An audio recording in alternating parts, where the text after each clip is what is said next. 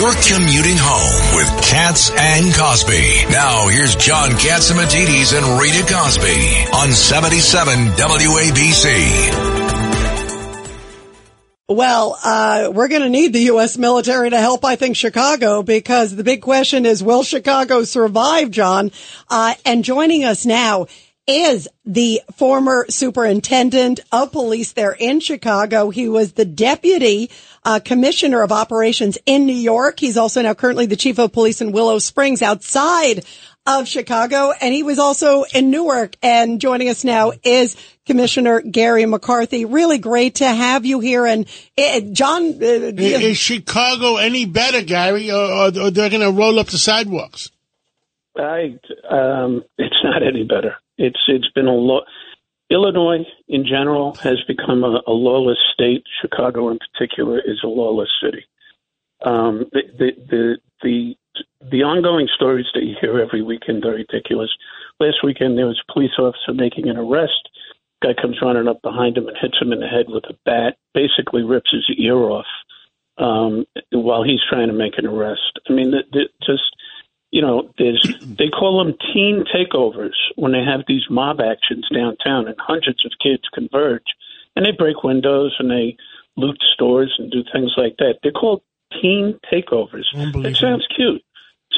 The mayor now says the city of Chicago is going to open up their own supermarkets. Does that mean when people come in and get everything for free that they don't stop them when they get out? They're not stopping them now. The retail theft is going on like crazy. Just 20 kids run into a store and just take what they want. Gary, this is Pete King. First of all, it's great to have you on. Always good to hear from you. Yeah. Again, not to get into politics, but how was the more progressive candidate for mayor elected in view of what was going on in Chicago? The progressive have a ground game. They've got the Chicago Teachers Union and the SEIU, and they all basically work for the Cook County Commissioner, president of the board, Tony Preckwinkle. So they had a ground game. They got out there and they were bringing people to the polls and making sure that everybody voted. Wow. And unfortunately, the silent majority who voted in the primary didn't all vote in the general election because they thought it was a lock. Wow. And that's the mayor who now recently came out, and when the media said, what about the mobs breaking into the stores, he didn't want to focus on the breaking. He said, don't call them a mob. Yeah, that's don't call them mobs. Yeah. Right. He was playing semantics. We have to be careful how we talk about these mobsters. Yeah, he's like, please don't do that. I mean, that was the most. Yeah, I want to ask you also, everybody, we're talking again to Garry McCarthy, who is Deputy Commissioner of Operations in New York, also the former commissioner there in Chicago. Garry, this is amazing to me. I was seeing that today, Illinois becomes the first state to abolish cash bail. I mean, is there anything else we could do to Chicago? Just stop locking people up at all, because just like we see the stories about illegal entry into the country and these people who are undocumented committing heinous crimes, and obviously not all of them, but the stories that stand out when they commit a rape or a violent crime or a murder, and just like that, over the weekend they were letting people out of jail. Now, these are apparently, quote unquote, indigent people who didn't have enough money to make cash bail. They're going to disappear into the fabric of crime, and we're not going to find them until we catch them for another crime. They're not going to return to court. So it is just mind-boggling that we would even consider such a thing.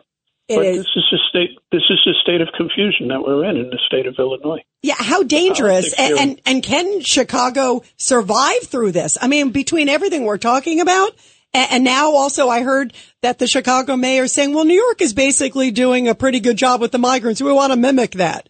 A pretty good job. I'm like, are you kidding me? Yeah, I don't understand this. It's got to swing back at some point. The question is, are we going to be able to fix the damage that's being done now, or is it going to take decades? I'm concerned. I have a 6-year-old. I'm concerned about the world that we're to. I know I married a much younger woman the second time around. But the bottom line is I'm really concerned about the world that we're leaving to my son. what's going to happen in 10 years if this is what's going on? Just the education standards in first grade have it that, there's a whole percentage that, this whole thing about not telling parents like they're going to in New Jersey if kids want to declare that they're transgender. What's going on? It is so sick. The world has gotten so sick. Gary, you were in New York. I'm sorry, John. Go ahead. No, go ahead, Peter.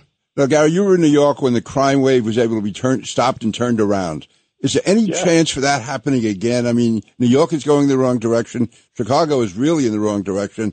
Do you, as a career, police genius, really, how do you see it going? I think it's going to take a while before it happens. This progressive agenda is crashing the country. It's crashing cities across the country. Will too much damage have been done by then? We can recover. Think back to the early 90s when we had 2,245 people murdered in New York City. That was the high point for crime, and it became enough is enough. And then our friend Rudy Giuliani came in. He brought in Bill Bratton, Ray Kelly, and so on and so forth, followed in his steps. By the way, God rest his soul, Howard Safer. Yes, we loved him. Just passed away. He's the guy who made me deputy commissioner under Rudy. Oh. So, I mean, those were the days when there was aggressive police work was being done. We didn't do everything right. There were some bad situations, and they were tragic. But the number of lives that was saved by policing over those years is overwhelming. And we're giving it back. So, Garry McCarthy, let me ask you the $64 million question. When is Chicago going to say enough is enough? Because to Peter King's point, they voted in somebody who was a lot softer on crime, who's, playing semantics on mobs, and they had a guy who was definitely going to be tougher on crime. They picked the other one. Yeah, the problem with Chicago is its politics. It really is. They're very parochial. I was able to get a foothold here. At least 10 people a day, every day since I've been here, say, "My God, we wish you were back." But you know what? That doesn't carry the day. People have to get out and vote. It's the politics here. The other thing they say to me is people come up to me who I've never seen before, and they say, "My God, you got thrown under the bus." And I say, "Well, why do you think that was?" They said, "Because that's what we always do." And I say, "Well, how's that working out?" And they say, "That's so good." And if you always do what you always did, you'll always get what you always got. And that's what Chicago does over and over and over again. Do you have any migrants in Chicago, or they're scared to come over there? They're seeing the same headlines we see. Yeah, no, they are. They're afraid of the gangs. The migrants are afraid of the gangs. Yeah, they're afraid of the MS-13. Yeah, no, they are here in overwhelming numbers, and I'm just this again is really perplexing to me. I think that we should be an open country, but you have to go through a process to get here. You can't just walk in and we have no idea who you are. Even remember The Godfather Part 2 when they showed up at Ellis Island and they would get hit with all that powder to make sure they didn't have anthrax or something. I mean, we don't even. Well, I suggested to the mayor that we take Rikers Island, rename it Ellis Island 2, and send everybody over there and vet them. Yeah, they have to be vetted. Yeah, there's no way that this should be going on. And what diseases they're bringing, God only knows. Nobody knows. What a mess. Well, we are going to pray for Chicago. Thank you very much, Gary. Thanks, and Gary. Thank you for everything you did for New York. Pleasure. And thank you Great for what you hearing do. your voices. Thank you. Great hearing from you. God all. bless. Thank you.